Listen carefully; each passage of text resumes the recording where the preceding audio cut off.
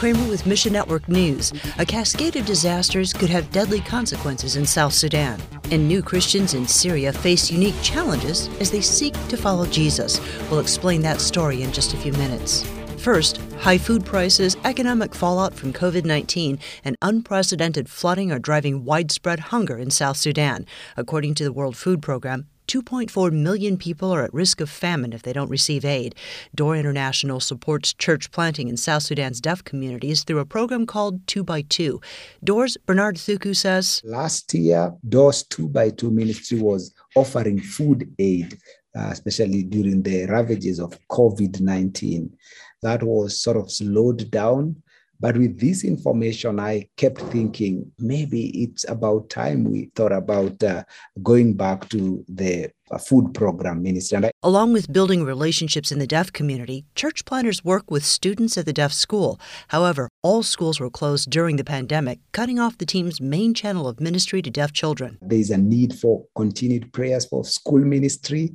This is an effective way of reaching deaf people from an early age. Now that schools have reopened and deaf believers can meet with deaf students, pray for effective discipleship and spiritual growth. For the first time, they're able to see where this world came from, the heavens, the trees, the rivers. Deaf people connect to the world mainly through what they see. They have never had someone explain to them where the world came from. Next, hope is on the horizon for vulnerable kids in Iran. Heart for Iran's Mike Ansari says the picture today is bleak. More than 51,000 children have lost one or more of their parents to the COVID pandemic. And that's leaving these children very vulnerable. Thousands of them have to fend for themselves. And they become either homeless or become victims of trafficking or abuse or become refugees. That trend is global, but we've also seen it in Iran. Heart for Iran is working on a new program to connect these kids with the hope of Christ. The Ritual Sunday School is not another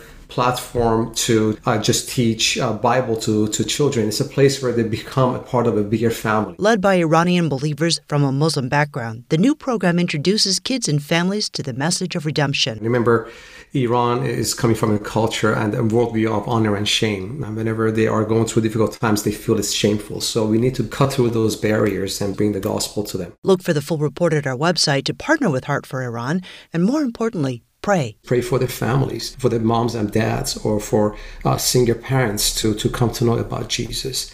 Pray for God's mercy and protection and grace over the children finding themselves as orphans or highly marginalized. And polygamy and persecution pose unique discipleship challenges to indigenous ministry in Syria. We get more from Mission Network News' Katie Harth. Believers helped by Christian Aid Mission recently found an unexpected obstacle. They were visiting the home of a Muslim woman whose kids came to Jesus during a camp. Suddenly the father, Usama, walked in with another woman. The team didn't realize that some of the children belonged to the first woman, while the others were from Usama's second wife. In time, Usama came to Christ after seeing Jesus in a dream, and his first wife prayed to receive Christ too. Several weeks later, Usama's second wife became a believer after seeing the peace in her family members. Pray for these new Christians as they study God's will for marriage. Sometimes challenges come in the form of trauma. One woman helped by local workers saw the brutal execution of her husband and son. These men were killed in front of her when they refused to deny Christ. She tells gospel workers, "Every time I close my eyes, I see my husband and my son in front of me and how they killed them." Pray the woman feels God's love as local missionaries walk alongside her and encourage her. Katie Harth, Mission Network News. Thanks for listening to Mission Network News, a service of One Way Ministries.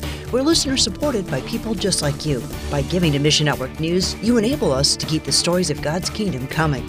Join us here on Facebook, Twitter, or Instagram. You can also find us on Alexa, iTunes, or TWR 360. And together, the Great Commission happens. Just look for links at missionnews.org. I'm Ruth Kramer.